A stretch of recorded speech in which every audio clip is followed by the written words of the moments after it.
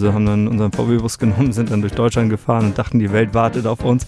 Wurden natürlich dann erstmal klar enttäuscht und haben dann festgestellt, dass 40% ihres CO2-Ausstoßes tatsächlich aus den 10% Lederprodukten kamen. Also das ist vielleicht auch so ein bisschen der Punkt. Wir haben bei NOORLYS gesagt, wir wollen eben nicht jetzt so hochpreisig ansetzen. Also online, wenn man die Marke versucht zu bewerben, also ein paar Jahre hatten wir wirklich dann auf Facebook dann immer Sperrungen vom Algorithmus, die dachten, wir machen Tabakwerbung. Moin und hallo zu einer neuen Folge des Open Campus Podcasts. Es müsste die Nummer 24 sein, wenn ich richtig gezählt habe. Und falls ihr wisst, dass das Wetter heute viel Wind bietet und ihr vielleicht schon euer Board in den Bus geladen habt, dann seid ihr wahrscheinlich Surfer oder Surferin und kennt wahrscheinlich auf der anderen Seite auch meinen heutigen Gast, denn das ist Christoph Schwarz. Der surft nicht nur, sondern er hat auch ein eigenes Klamottenlabel in dem Bereich gegründet, und zwar SHISHA Clothing. Inzwischen ist das, glaube ich, 16 Jahre her. Seitdem ist viel passiert. NOORLYS, eine weitere Marke, ist dazugekommen. Darüber wollen wir heute sprechen. Er erzählt mir einerseits, wie er dazu gekommen ist, selbst Klamotten zu produzieren, wie man eigentlich wirklich nachhaltig Klamotten produziert und vertreibt und auch, welche Herausforderungen ein Name wie SHISHA im Jahr 2020 so mit sich bringt. Außerdem, und das wissen wahrscheinlich viele gar nicht, betreibt Christoph mit seinem Bruder zusammen noch den Villa Club in Kiel. Und da habe ich erfahren, dass das tatsächlich der erste Club in Kiel gewesen ist und da letztes Mal das erste Kino in Kiel war und jetzt der erste Club. So, da kann man schon von einer redaktionellen Meisterleistung sprechen an der Stelle. Jedenfalls gibt es auch da neue Entwicklungen, denn die Villa macht in dieser Woche ein Cowork-Café auf, das erste Cowork-Café Kiels, und da wollen wir am Ende der Folge auch nochmal kurz drauf eingehen. Jetzt aber erstmal viel Spaß mit Christoph und SHISHA Clothing.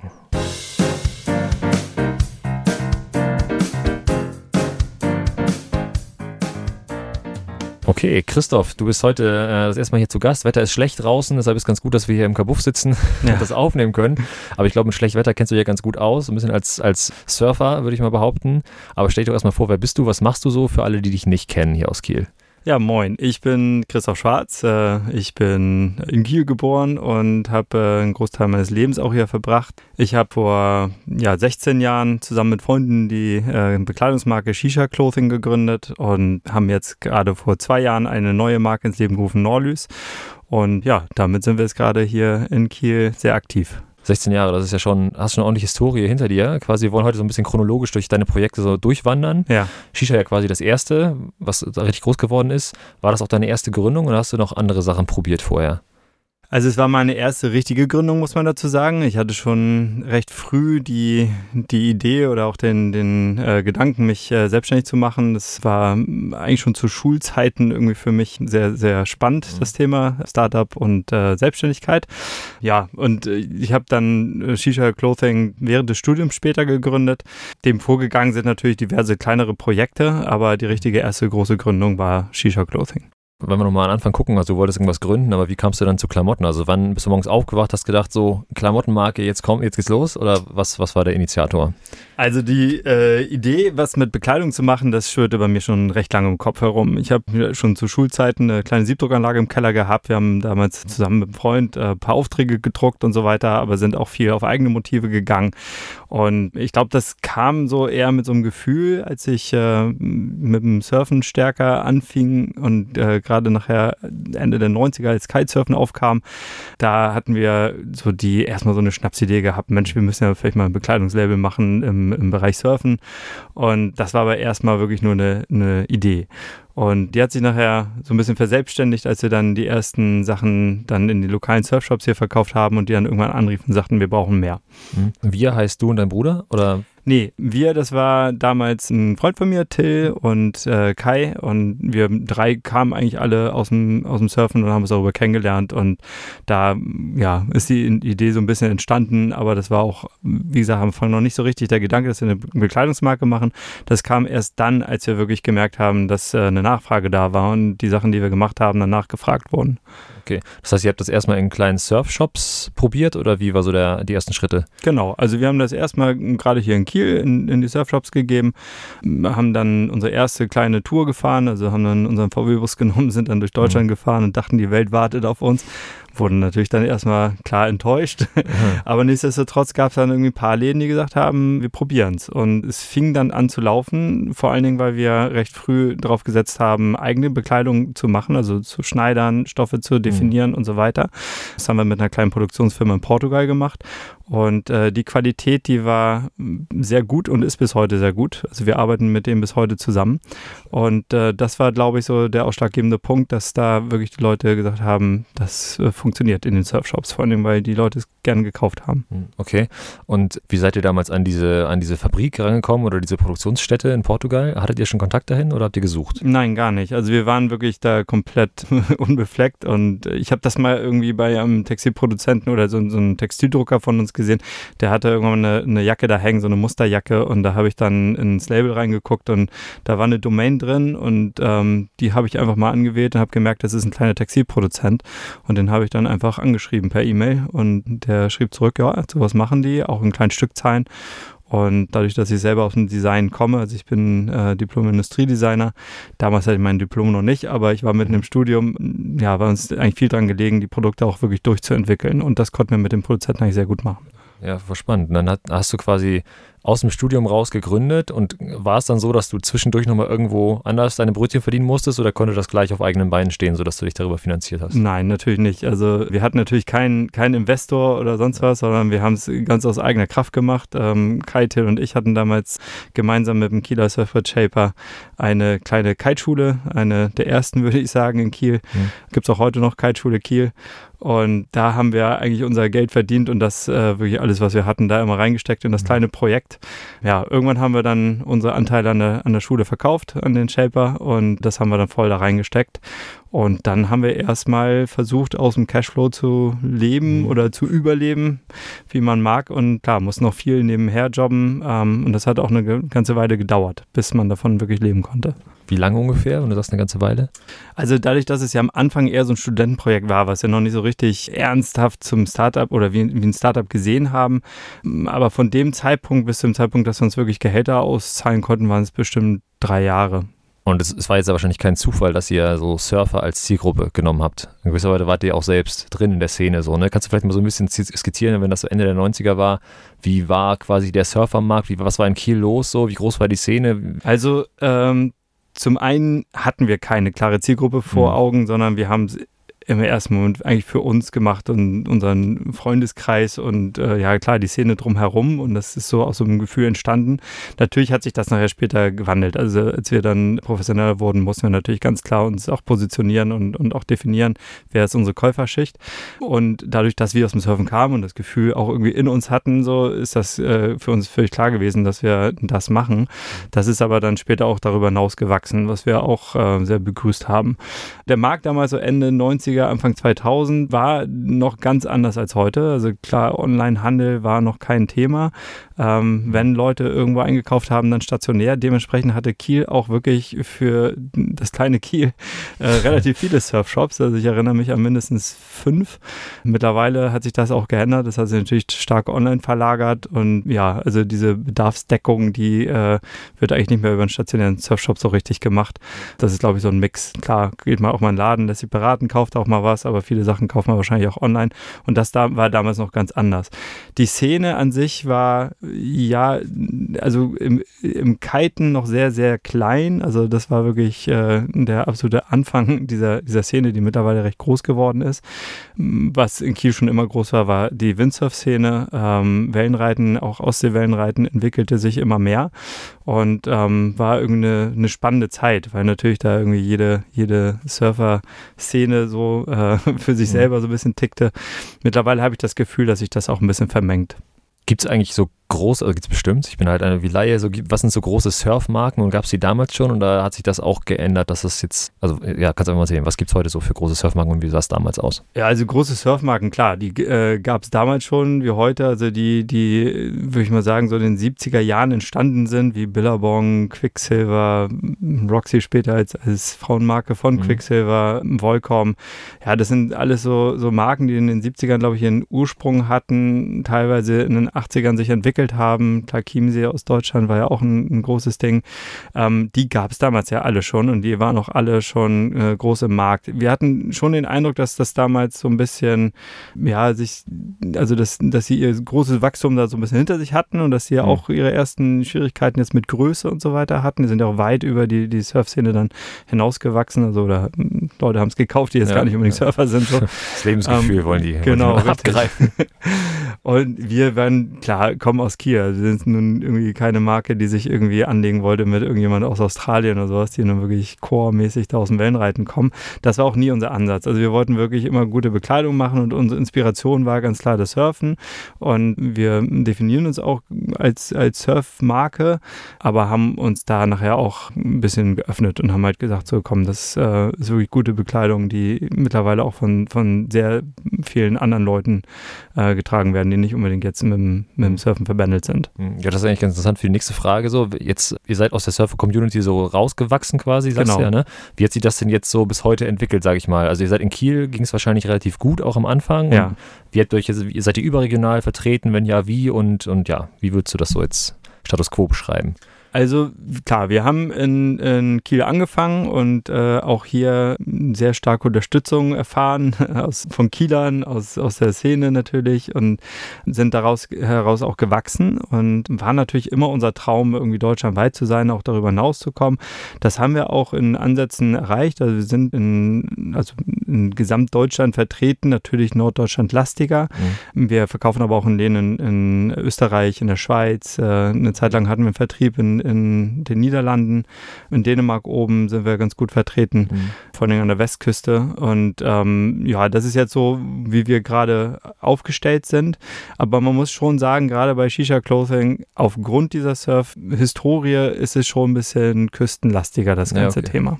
Macht ja Sinn auch. Ja. Du hast vorhin kurz schon online angesprochen, Onlinehandel quasi. Hilft euch das jetzt, überregional größer zu werden? Wahrscheinlich. Definitiv. Also das war auch unser großer Vorteil. Also Kai, mit dem ich das die meisten Jahre eben alles zusammen gemacht habe, der ist Programmierer und der hat unseren ersten Online-Shop programmiert. Das war recht früh, also war glaube ich schon 2005, 2006, als wir mit dem Online-Shop gestartet sind. Natürlich war das damals nichts komplett Neues, aber es war noch nicht so präsent wie heute. Also wir waren tatsächlich mit unserer Marke sehr früh online erhältlich und das hat uns auch wirklich geholfen, überregional bekannter zu werden und zu wachsen. Das hat so ein bisschen Schwankungen auch, also das ganze Thema. Also wir haben dann auch, wir sind ein Multi-Channel-Vertrieb, so bezeichnen wir das. Also die Marke gibt es ganz klar im Einzelhandel. Wir verkaufen sie selber online, wir verkaufen aber auch an andere Online-Händler. Wir haben unseren kleinen Laden hier mit in unserem Headquarter am Theodor-Heuss-Ring in Kiel drin. Und wir machen auch Eventverkäufe, aber der Online-Bereich war natürlich immer ein recht starker für uns. Nichtsdestotrotz auch mit Schwankungen. Also weil wir irgendwann auch an andere Onliner verkauft haben, die Marke natürlich stark beworben haben und uns womöglich auch dann eben direkt die Kundschaft so ein bisschen weggenommen haben, aber vielleicht auch andere Volumina gedreht haben. Das muss wir auch alles so ein bisschen erstmal so ordnen. Und jetzt haben wir, glaube ich, einen ganz guten Mix gefunden. Kannst du so sagen, wie das Verhältnis Offline zu Online ist bei euch ungefähr? Ja, also das muss man immer so ein bisschen unterscheiden zwischen Umsatz und Stückzahl. Ein Händler kauft natürlich zum Handelseinkaufspreis ein und kauft andere Volumina ein, aber ich würde jetzt mal sagen, im Umsatzbereich liegen wir gut 50-50. Okay. Heißt aber nicht, dass es in der Stückzahl so ist. Also ein Händler muss ja seine eigene Spanne machen, eben zum anderen Preis ein. Und ich glaube, wenn man es in Stückzahl betrachtet, dann verkaufen wir stationär doch deutlich mehr als online. Ja, okay. Aber du siehst wahrscheinlich noch einen gewissen Uplift jetzt in den nächsten Jahren online, könnte ich mir vorstellen. Ja, also was wir jetzt gerade angehen, ist das Marketplace-Plattformgeschäft. Das machen wir in unserer neuen Marke NOORLYS schon bei Avocado Store. Also da wird unser Produkt im Endeffekt bei den Online-Händlern dann eingeblendet. Die verkaufen das, aber wir machen das ganze Dropshipping, also versenden das direkt von unserem Lager aus an den Kunden. Der hat sozusagen nur den Verkaufsprozess dargestellt, kriegt dafür eine Provision. Und das haben wir jetzt mal mit Avocado Store getestet und sind da total zufrieden mit. Und das würden wir ganz gerne jetzt ausweiten, da sich da auch immer mehr von den großen Onlinern sich immer mehr auf dieses Plattformgeschäft ausrichten und konzentrieren. Okay, NOORLYS hast du jetzt schon kurz angerissen, da wollen wir gleich drauf schauen. Ich hatte noch so 1-2 Fragen dazu. Vielleicht kannst du so ein bisschen sagen, wo steht ihr jetzt, wie groß ist Shisha, wie viele Mitarbeiter habt ihr? Vielleicht kannst du was zum Umsatz sagen, so ungefähr, dass man mal einschätzen kann, wie sich das entwickelt hat. Ja, also wir haben tatsächlich Höhen und Tiefen in so einem Geschäft natürlich hinter uns, was eine Historie mit 16 Jahren natürlich mit sich bringt. Also wir hatten natürlich erstmal eine sehr lange Aufbauphase, die auch gute 8 Jahre anhielt, wo wir wirklich immer stetig gewachsen sind. Vielleicht vielleicht auch ein bisschen zu groß geworden sind für unsere Struktur oder auch das, was wir dann selber aus eigener Kraft finanzieren konnten an Ware. Also wenn da natürlich ein großer Händler wie Zalando eine sehr große Order macht, dann ist das erstmal natürlich total schön. Aber auf der anderen Seite muss man klar die Ware vorfinanzieren. So ein großer Onliner hat sehr lange Zahlungsziele. Das muss man alles aus eigener Kraft stemmen und das ist nicht so einfach, wenn man das wirklich aus eigener Kraft macht. Und deswegen haben wir uns nachher so ein bisschen doch wieder auf unsere eigenen Kanäle auch konzentriert. Also wir hatten dann eine Zeit lang, wo wir so um die 1,4 Millionen Euro Umsatz nachher gemacht haben. Und jetzt haben wir uns wieder so ein bisschen runter reduziert, aber haben eben auch unsere Kosten wieder deutlich gesenkt, sodass wir das auch mit weniger Umsatz wieder auf einen ähnlichen EBIT kommen. Ja. Und das hat unterschiedliche Gründe, warum wir uns wieder auch personell verkleinert haben. Zu Hochzeiten waren wir 17, 18 Leute. Aktuell sind wir 7. Das liegt aber daran, dass wir einen Laden in Hamburg hatten, haben wir 7 Jahre dort gehabt. Da muss man natürlich da vor Ort einen Store-Manager einstellen, Personal haben. Dann hatten wir ein eigenes Lager, was extern war. Das hatten wir in Friedrichsort. Da muss man auch dann eine Lagermanagerin haben oder auch eben Personal haben. Und das haben wir jetzt gerade vor 2 Jahren alles zusammengezogen. Also wir haben jetzt ein großes Headquarter am Theodor-Heuss-Ring, hatte ich gerade schon erwähnt. Da haben wir jetzt knapp 500 Quadratmeter, wo wir alles zusammen haben. Da haben wir unser Lager, da haben wir unser Büro, unser Fotostudio, unseren Verkauf und diese Tatsache, dass man das alles an einem Standort konzentriert, hat dazu geführt, dass wir doch mit deutlich weniger Leuten viel mehr schaffen als vorher. Und wenn du jetzt so in die Zukunft schaust, was ist so das Ziel, wo ihr euch hinentwickeln wollt? Keine Ahnung, wenn wir in 5 Jahren nochmal hier sitzen oder in 3 Jahren, was erzählst du mir dann über Shisha, wie sich das noch weiterentwickelt hat? Ich kann dir mehr über NOORLYS wahrscheinlich erzählen als über Shisha, weil wir uns da stark drauf konzentrieren. Okay. Ja, heißt also, wir haben auch mit dem Namen, das ist auch kein Geheimnis, also viele fragen sich natürlich auch immer, wie kommt ihr auf so einen Namen und so weiter. Das habe ich gar nicht gefragt, stimmt, ja. Das ist, wie kommt's? Nein, das ist wirklich ein Problem für uns ein bisschen geworden in den letzten Jahren. Also wir kamen auf den Namen, das war wie gesagt so um 2002 herum und damals gab es diese Thematik Wasserpfeife, die es heute gibt, eigentlich gar nicht. Der Name war komplett bedeutungslos und wenn man nachgegoogelt hat, dann kam man relativ schnell auf uns. Aber diese Thematik Wasserpfeife, Wasserpfeifenbars, Shisha-Bars, Cafés und so weiter hat sich gerade in den letzten 3-4 Jahren wirklich sehr, sehr stark entwickelt und nicht wirklich zu unserem Vorteil. Also das eine mag das Image natürlich sein, also wir powern unglaublich viel imagemäßig dagegen, um den Leuten zu erzählen, dass wir damit nichts zu tun haben, dass wir wirklich aus dem Surfen kommen und gute Bekleidung machen. Und auf der anderen Seite hat es einfach wirklich auch ganz, also online, wenn man die Marke versucht zu bewerben, also ein paar Jahre hatten wir wirklich dann auf Facebook dann immer Sperrungen vom Algorithmus, die dachten, wir machen Tabakwerbung. Wir hatten große Probleme natürlich auf Google, wenn die Leute nach googeln, kommen sie natürlich erstmal auf etliche Wasserpfeifen-Seiten und Zubehörseiten und so weiter, aber nicht auf uns. Und das hat wirklich zu Problemen geführt bei uns und auch im Umsatz, weil das in der Szene vielleicht bekannt ist, dass wir damit nichts zu tun haben. Aber ein Fremder, der jetzt als erstes mit dem Namen irgendwie in Berührung kommt, denkt was anderes. Und das ist mit ein Grund, warum wir auch NOORLYS gegründet haben. Wir haben eben lange überlegt, ob wir Shisha vielleicht umbenennen, ob das unsere Fanbase vielleicht mitmacht oder nicht. Aber wir haben uns erstmal dazu entschieden, eine neue Marke zu gründen. Das war zum einen diese Thematik, aber zum anderen auch, weil uns dieser Bereich Nachhaltigkeit in der Textilindustrie immer bewusster wurde. Also schon vor 10 Jahren. Wir produzieren ja bis heute eben in Portugal, fast ausschließlich. Also eine Zeit lang haben wir auch in der Türkei ein paar Sachen gemacht. Aber als wir 2008 mal in Indien und China unterwegs waren, um uns ein bisschen umzuschauen nach Produktionsstätten, da haben wir gesagt, das ist definitiv nicht unser Weg und haben uns dann wieder auf Europa konzentriert und haben daraus eben aus diesem Schock, den wir da wirklich gesehen haben, wie da Arbeitsbedingungen sind, wie da Umweltbedingungen eben gehandhabt werden, haben wir gesagt, da müssen wir was machen und daraus ist dann eben eine ganz eigene Marke eben entstanden und wir werden in Zukunft die Shisha-Surf-Thematik mehr in NOORLYS mit integrieren und uns da wahrscheinlich dann mehr auf den Namen konzentrieren. Also wir haben nicht gesagt, dass wir Shisha jetzt gleich sterben lassen werden. Wir werden es weiterhin machen, auch für die Fanbase. Es gibt viele, die es einfach immer noch gut finden mit dem Namen. Aber wir glauben einfach, dass die Leute eher in unsere Artikel und in den Style verliebt sind, als jetzt in den Namen Shisha. Das war die perfekte Überleitung auch gleich. Das ist eigentlich sehr gut. Ich habe vorhin überlegt, wie mache ich den Shift, aber das ist sehr, sehr gut. NOORLYS, dann können wir, das habe ich vorhin ja versäumt, bei SHISHA nach dem Namen zu fragen. Was hat der Name NOORLYS denn eigentlich zu bedeuten? Ja, NOORLYS ist, wir haben lange über einen Namen nachgedacht und wir haben diesmal gesagt, wir brauchen wirklich einen Namen, der zumindest in der Schreibweise erstmal gar keine Bedeutung hat. Also, dass man auf Google den eingibt und nicht auf irgendwas anderes kommt. Es ist eine Ableitung aus dem Dänischen, heißt Nordlicht. Im Dänischen wird es NOORLYS geschrieben.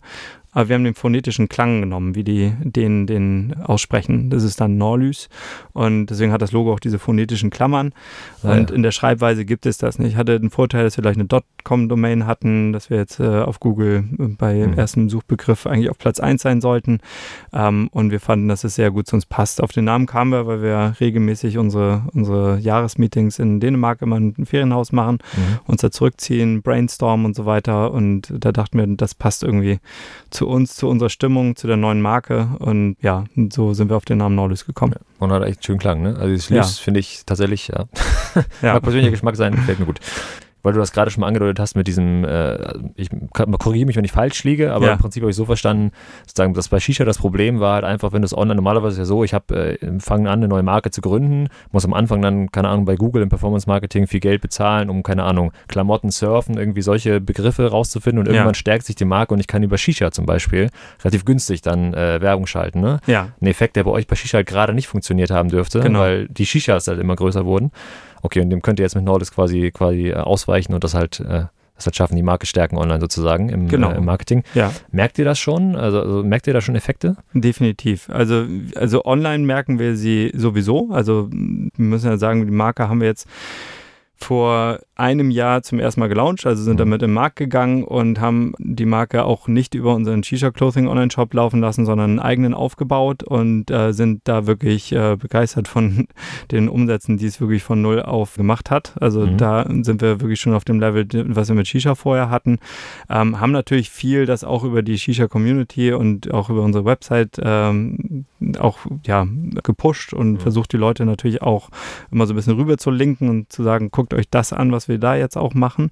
Aber das läuft deutlich einfacher. Wir hatten ja auch, ich hatte es vorhin schon erwähnt, Zalando oder About You, wo wir eben auch mal mit SHISHA Clothing drin waren, die haben ja die gleichen Probleme wie wir gehabt. Also die sagten so, sie versuchen unsere Marke zu bewerben, wollen sie auch pushen, wollen damit Umsätze machen. Wir hatten natürlich Interesse, dadurch auch bekannter zu werden, aber die wurden auch genauso teilweise geblockt und deswegen ist das auch, wenn wir eben als Multi-Channel-Marke oder auch als Marke, die auch mit anderen Händlern zusammenarbeitet, auch etwas haben, wo der Händler auch gut mitarbeiten kann und gute Umsätze mit erzeugt. Und das ging mit dem Namen SHISHA Clothing wirklich nur bedingt. Okay, spannend. Das ist ja ziemlich beeindruckend. Nach 2 Jahren steht ihr quasi da, wo ihr mit SHISHA umsatzmäßig auch steht. Quasi so, ne? Ja, also noch nicht ganz, aber wir entwickeln uns stark in die Richtung. Also in der Vororder, was wir bei den Händlern haben, definitiv. Und im Online-Bereich kommen wir da jetzt langsam ran. Ja, okay. Kannst du eine Zahl nennen? Oder, ja, also in Prozenten haben wir jetzt mit NOORLYS, also man muss das ein bisschen differenzieren. Also wir haben ja unsere Vororder, das ist da, wo wir mit den Händlern die Kollektion vorordern. Das bedeutet, wir haben jetzt gerade in der Vororder unsere Kollektion Winter 20.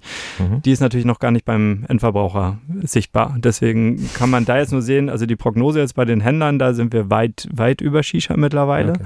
Aber im Endverbraucherbereich würde ich sagen, es ist 50-50 mittlerweile. Ja. Und du hast am Anfang gesagt, ihr habt 7 Mitarbeiter aktiv jetzt bei SHISHA. Arbeiten die auch für NOORLYS? Ja, das ist ein Team. Also wir sind eine Firma, wir machen 2 Marken aktuell und machen das eben alle gemeinsam. Ja. Und der Style ist gleich oder ähnlich? Ja, also wir haben bei NOORLYS erstmal ein bisschen anders angefangen. Wir haben ein bisschen weniger Branding genommen. Wir gehen da reduzierter ran, ein bisschen erwachsener. Das war auch der Ansatz bei einer 2-Marken-Strategie, dass wir sagen, so SHISHA Clothing ist ein bisschen im Surf-Bereich, vielleicht auch ein bisschen jünger, ein bisschen lässiger.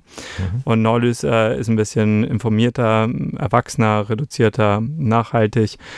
Und jetzt mit der Entscheidung, wichtige Styles von SHISHA mit bei NOORLYS zu integrieren, haben wir jetzt gesagt, dass wir diesen Surf-Style als eine eigene Linie fahren. Den nennen wir NOORLYS Surf Squad und in der lassen wir eigentlich die alten SHISHA-Styles dann weiterleben.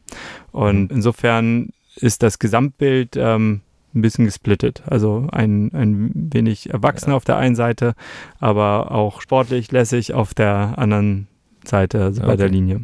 Okay, und du hast gesagt, dass Nachhaltigkeit noch mehr in den Fokus gerückt ist? Woran merkt man das so am Produkt? Also vielleicht auch als Endverbraucher quasi, wenn ich bei euch was kaufe, merke ich irgendwie, dass da mehr Nachhaltigkeit drin steckt oder wie vermittelt ihr mir das? Also ja, das ist wirklich mein Lieblingsthema momentan. Nicht nur momentan, also schon seit Jahren, aber wir haben gerade in dem Bereich sehr, sehr, sehr viel gemacht.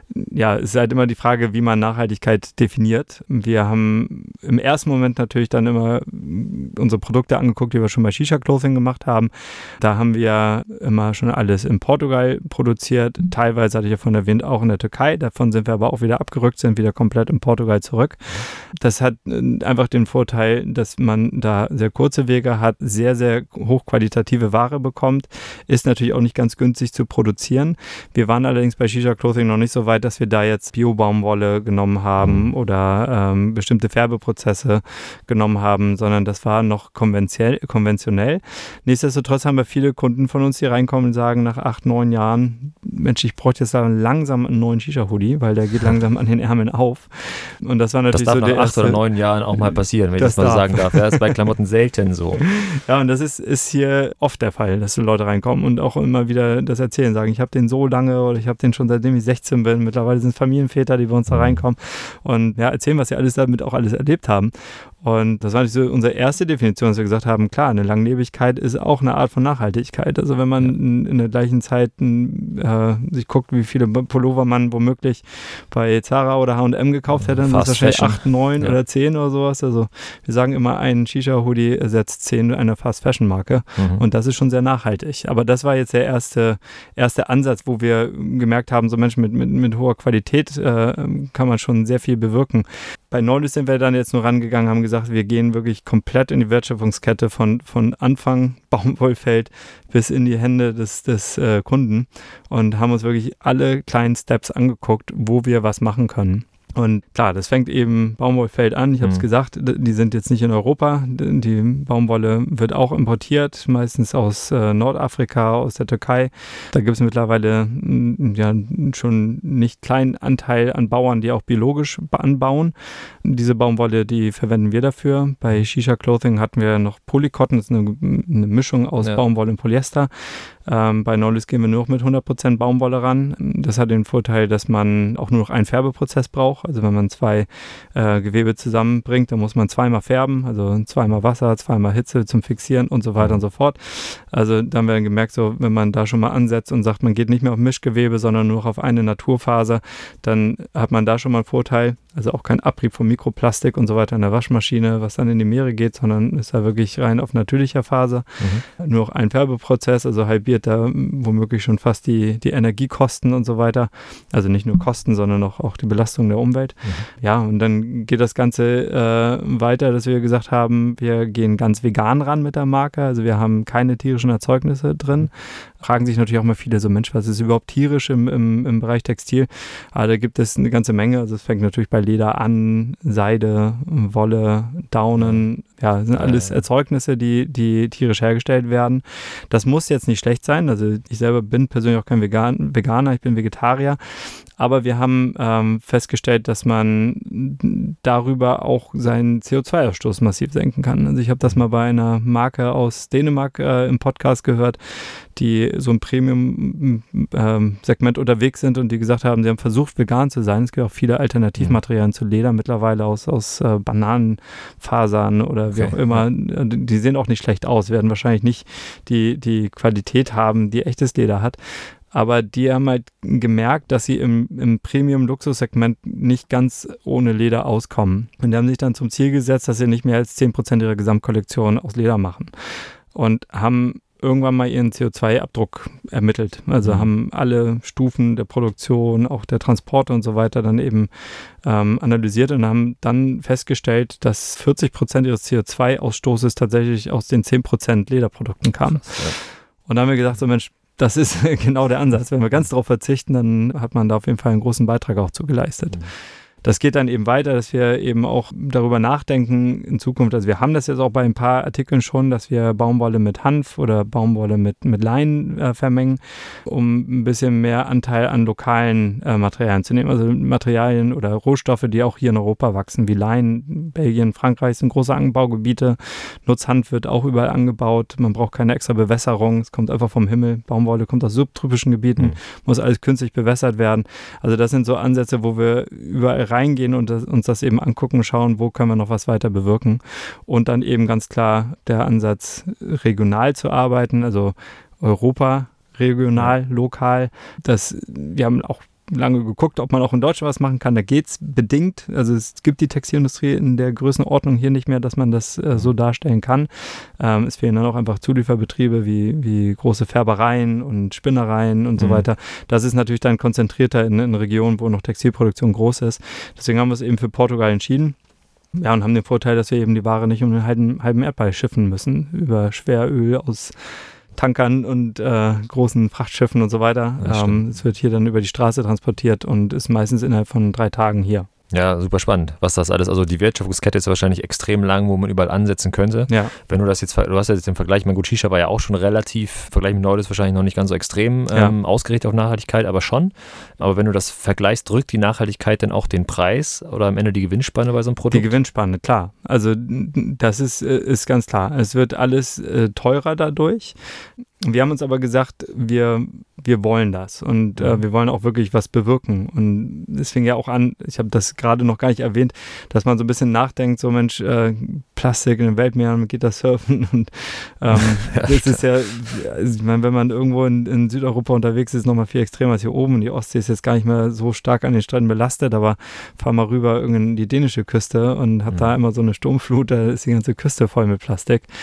Ja, und da haben wir uns natürlich auch mal so geärgert, also warum ist so viel Plastik da und warum machen so viele Leute Plastik, Einzelverpackungen, und da haben wir uns gefragt, warum machen wir es eigentlich auch noch? Ja, und dann haben wir gesagt, so dann gehen wir vielleicht mal ganz unverpackt ran. Das machen wir jetzt auch, also wir schnüren unsere Artikel nur noch zusammen mit einer Schnur und so hält der Pullover zusammen. Ja, das sind eben so Sachen, wo wir gemerkt haben, wir können und wollen einfach selber etwas dazu beitragen und machen, und wir sind in der Wirtschaft, wir machen Wirtschaft und glauben, dass man halt über Wirtschaft sowas machen kann. Das drückt natürlich die Gewinnspanne. Ich würde nicht sagen immens, aber es drückt sie.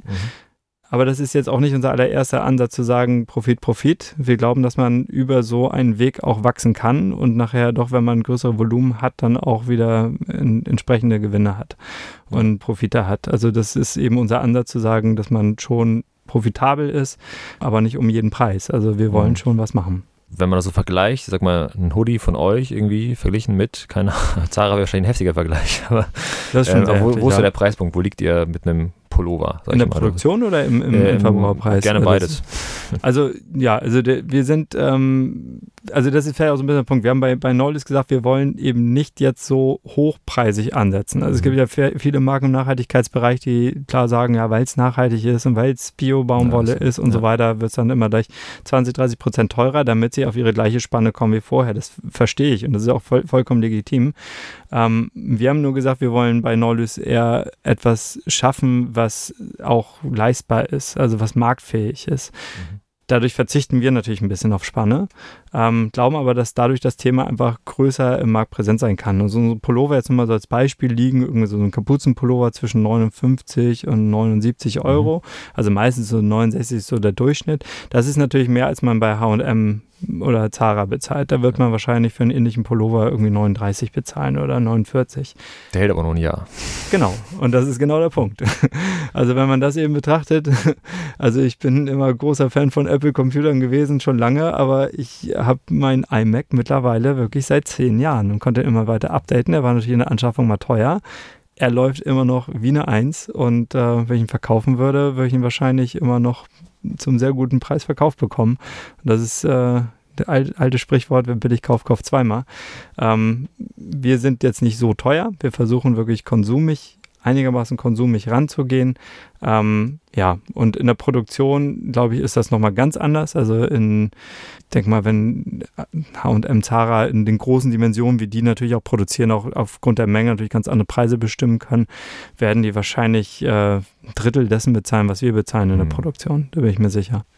Merkt ihr oder die Markenausrichtung, wie sie jetzt wählt, ich meine, du hast gesagt, ihr wollt das auch gewissermaßen massenmarktfähig machen. Ich nehme an, ihr distribuiert trotzdem über About You und Zalando auch noch. Also wie wählt ihr aus, wo ihr verkauft? Also Zalando und About You sind Themen, sind Plattformen, die sehr groß geworden sind, aber natürlich überhaupt nicht das verkörpern, was wir machen halt.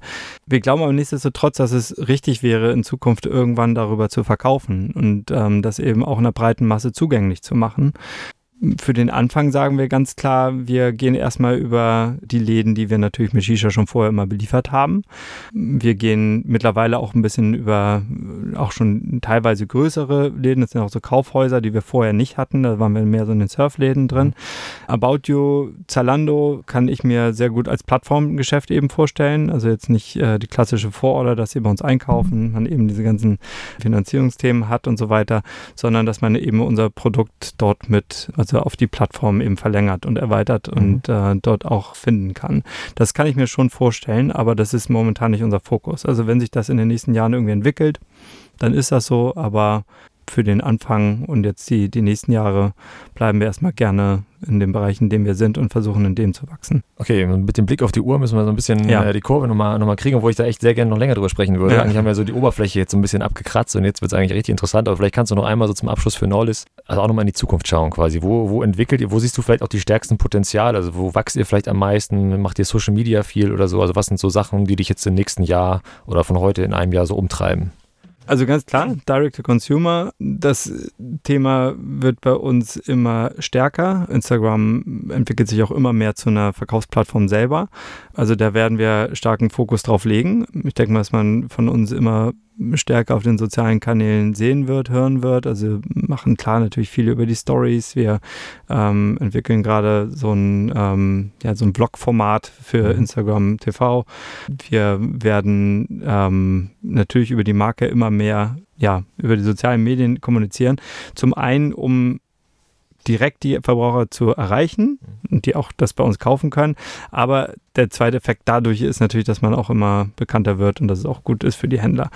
Wo sehen wir uns in 5 Jahren? Also ich hoffentlich von der Größe deutlich größer, als wir es jetzt sind, aber von der Seele gleich. Also da werden wir nicht viel dran rütteln.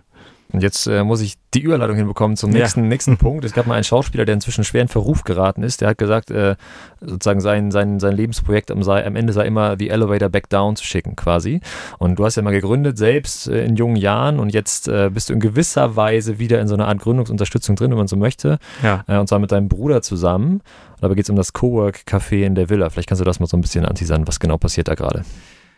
Also ich versuche es, weil da muss ich tatsächlich sagen, dass mein Bruder Johann operativ die Villa macht. Wir haben die Villa zusammen gegründet vor 5-6 Jahren. Das kam dadurch zustande, dass wir für Shisha Clothing damals ein Büro gesucht haben und haben dieses alte, schöne Haus in der Leginstraße eben gesehen, was eigentlich abgerissen werden sollte gerade. Also es war baufällig.